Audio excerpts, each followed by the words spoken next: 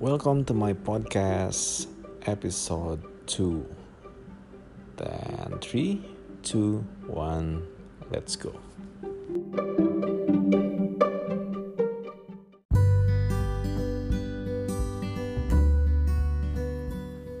Halo, apa kabar? Ketemu lagi.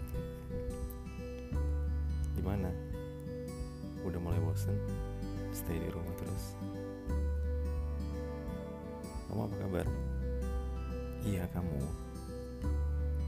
Semoga kalian semua sehat-sehat ya. Ya, kita tahu semua pandemi ini akhirnya jadi membuat kita cuma stay di rumah, nggak bisa banyak beraktivitas, banyak banget juga kerjaan yang mungkin terhambat. Tapi ya kita belajar banyak sebenarnya dari konsekuensi ini. Apalagi kemarin udah ada press conference dari gubernur kita tercinta. Kalau dia bilang besok, mulai Senin besok itu udah mulai dibuat new normal.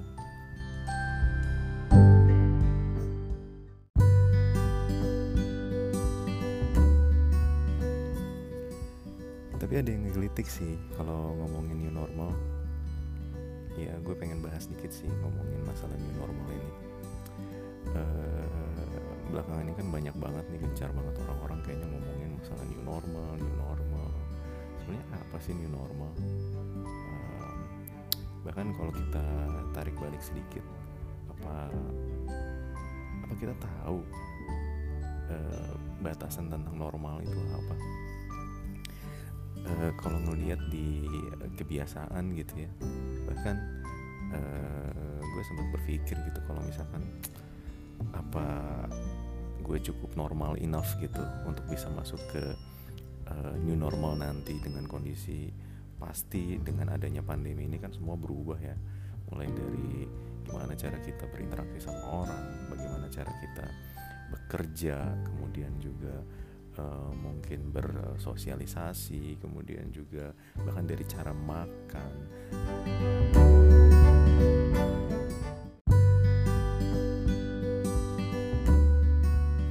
Ya, tentunya semuanya pasti bakalan berubah ya gitu. Apalagi banyak hal yang akhirnya berubah pada saat kita sekarang lebih banyak di rumah. Tapi tentunya juga itu buat keselamatan kita. Apalagi virus ini tuh benar-benar virus yang mematikan, walaupun tingkat kematiannya juga kecil kalau dibandingkan dengan kesembuhannya. Data WHO-nya aja paling hanya cuma less than 3% gitu, dibandingkan dengan penyakit-penyakit yang udah ada sekarang tuh tingkat kematiannya memang besar banget. Tapi tentunya walaupun tingkat kematiannya kecil, ini tuh jadi merubah semuanya. Bahkan bisa dibilang ini jadi salah satu pandemi yang lumayan sangat impact, baik itu terhadap kehidupan, cara pandang, kemudian juga bahkan ke bisnis. Banyak sekali perusahaan-perusahaan yang lay off orang-orang. Bahkan anyway, salah satu tim gue pun ada yang harus pada akhirnya terkena salah satu korban pandemi ini gitu. Tapi ya hidup harus move on, semuanya harus bisa beradaptasi, termasuk juga kalian, gue gitu, semuanya tuh harus bisa diadaptasikan. Cuman menurut kalian apa sih new normal itu?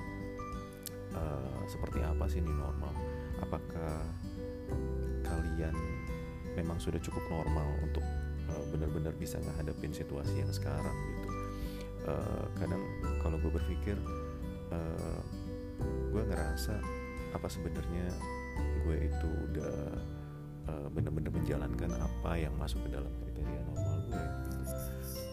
Apalagi dengan kondisi yang seperti ini, tentunya susah sekali kita beraktivitas dengan orang lain, dengan teman, keluarga, bahkan orang tua.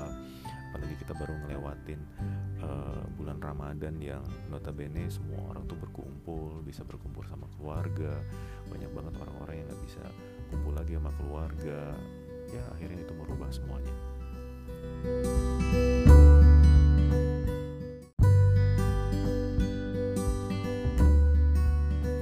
Ya jadi buat gue new normal itu lebih ke bagaimana sekarang kita melihat diri kita.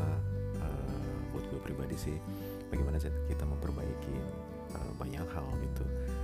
Terlebih buat gue berbuat baik sama orang, lebih peduli dengan kesehatan, lebih peduli dengan kebersihan. Tentunya itu jadi salah satu new normal yang penting dan standar. Mungkin semua orang juga bakalan menjalankan itu.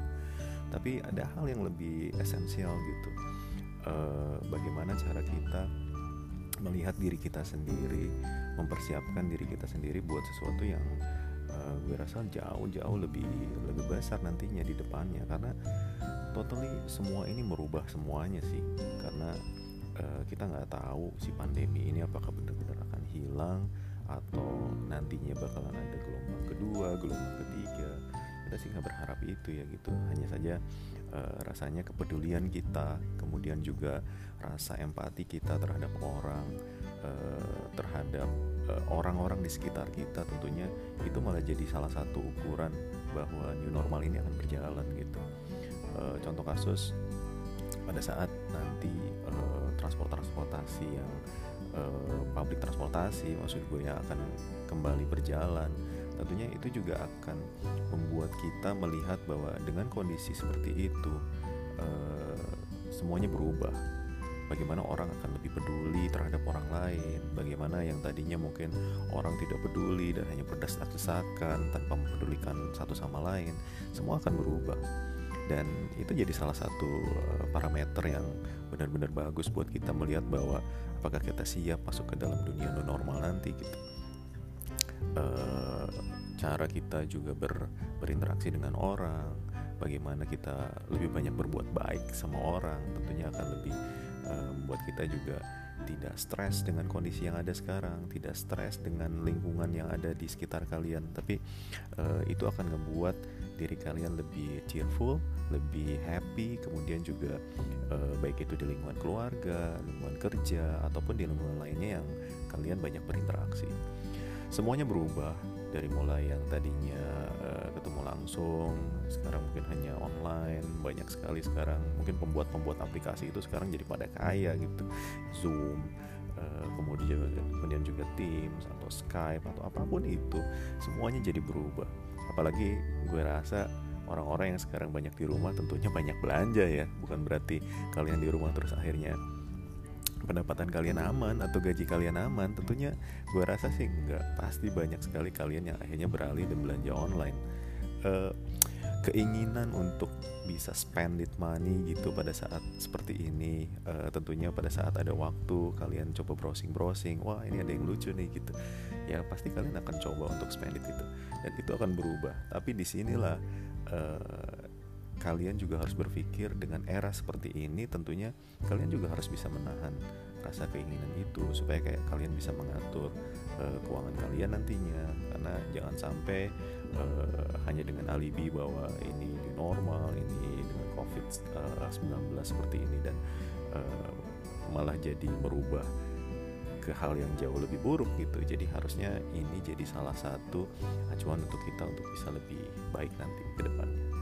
Ya semoga new normal ini benar-benar bisa kita hadapin, terutama buat orang-orang yang di luar sana yang banyak sekali juga belum teredukasi dengan COVID-19 ini atau kondisi new normal ini. Jadi yuk kita bareng-bareng buat bisa perbaikin semuanya. Semoga semuanya bisa balik seperti sedia kala, dan juga kita bisa beraktivitas dengan jauh lebih baik lagi. Gue rasa mungkin itu dulu guys. Lain kali kita join lagi di my podcast.